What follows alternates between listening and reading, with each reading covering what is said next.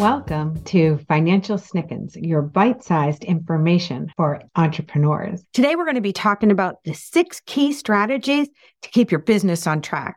Now, everybody knows how important it is for a business to maintain best practices for company financials. While faults in our customer service or marketing can hinder your business, accounting mistakes can stunt your growth and leave your company struggling to survive. Small business owners wear many hats, dealing with duties ranging from marketing to inventory management and everything in between. With the hustle and bustle of trying to stay on top of everything, errors can occur, especially with respect to accounting. But prudent planning and smart choices, even accounting errors, can be mitigated or avoided altogether. So here are the 6 things that we consider the best strategies to keep your business on track.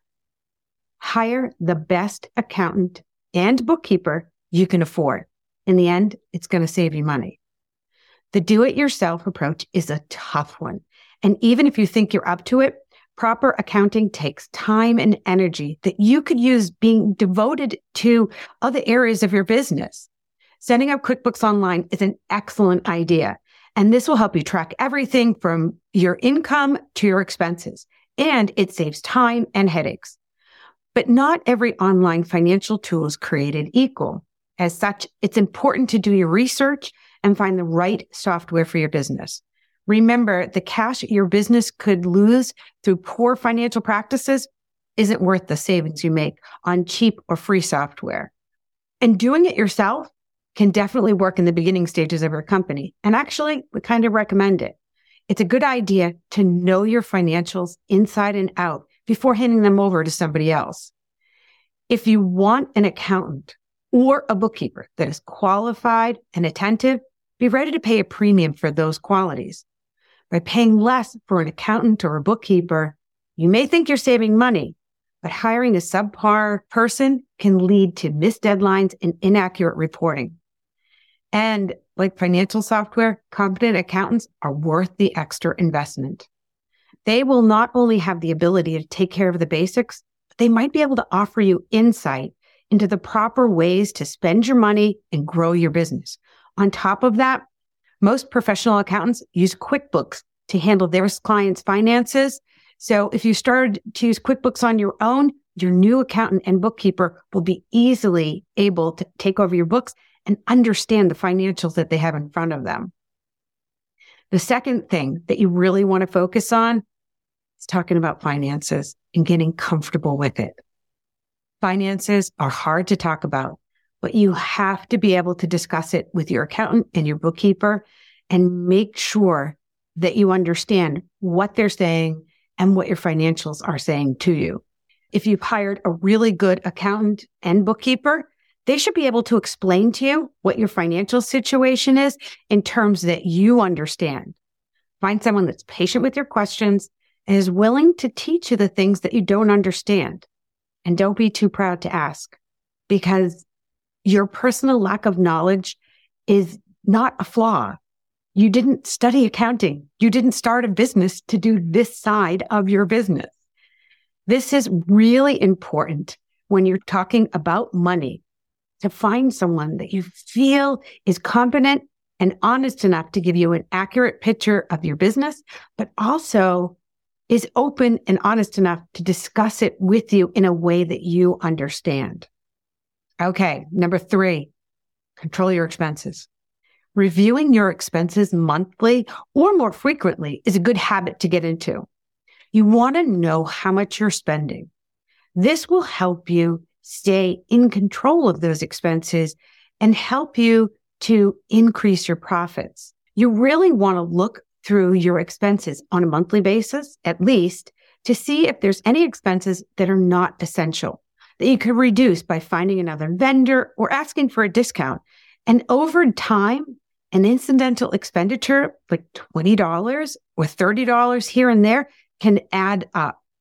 Your accountant and your bookkeeper should be able to help you with this. They will help you find out what percentage your expenses are of your income and help you to be able to reduce that. Number 4, keep personal and professional expenses separate. I can't emphasize this one enough. this is one of the biggest errors we see small business owners make. When you start a business, the first thing you should do is open a business checking account. And this is where all your income should be deposited. It's where all your expenses should come out of. Look, take it from me. When I started my business, I didn't do this. It was a mess to try and untangle it. And then once I did, I was so happy to have everything all in one place.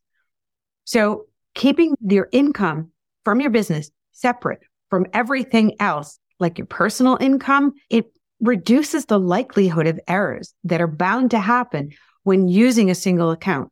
It can also help you stay compliant with the IRS regulations. All right, number 5 is choose the right accounting method. There are 2 main methods, the cash basis and the accrual basis. The cash method is when you record income when it's received and you process payment transactions at the time of payment. And the cash method deals with the actual flow of cash coming in and out of the business. And most small businesses run their business and pay taxes on the cash basis. The accrual basis accounting method, on the other hand, is when you record the expenses and income when the transaction occurs, which means when you invoice your client, that is when you are recognizing that revenue, not when they pay you. That would be the cash method. Now, either one of these methods, you really need to talk with your tax planner about it and what makes sense for you. There's typically special filings you need to make to process your payments, to process your taxes on an accrual method. When you run your reporting, we always suggest you do it on an accrual basis because it helps you to understand how many sales you're making as opposed to how many come in. All right, 6, are you hiring employees or contractors? This is really key because it makes a big difference in how the IRS will look at your books, how you do your reporting. The IRS classifies workers into 2 basic categories. You're either an employee or an independent contractor.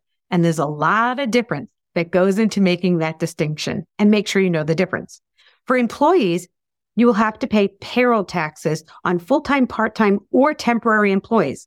And this means you're also responsible for paying a portion of your employees' contributions to Social Security, Medicare, as well as withholding a portion of their paycheck for the federal tax.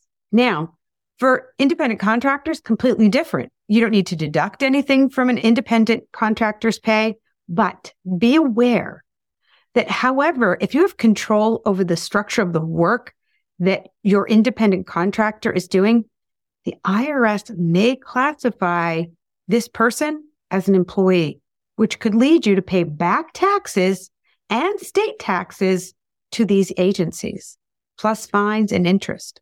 For more information about how the IRS defines contractors and employees, I'm putting a link here so you can find out more about it. So these are the 6 things that are key strategies to keeping your company on track. If you want to talk more about these strategies and other information, head over to our website at firststepsfinancial.com and click on the Let's Chat button. And we can talk more about strategies to keep your business on track.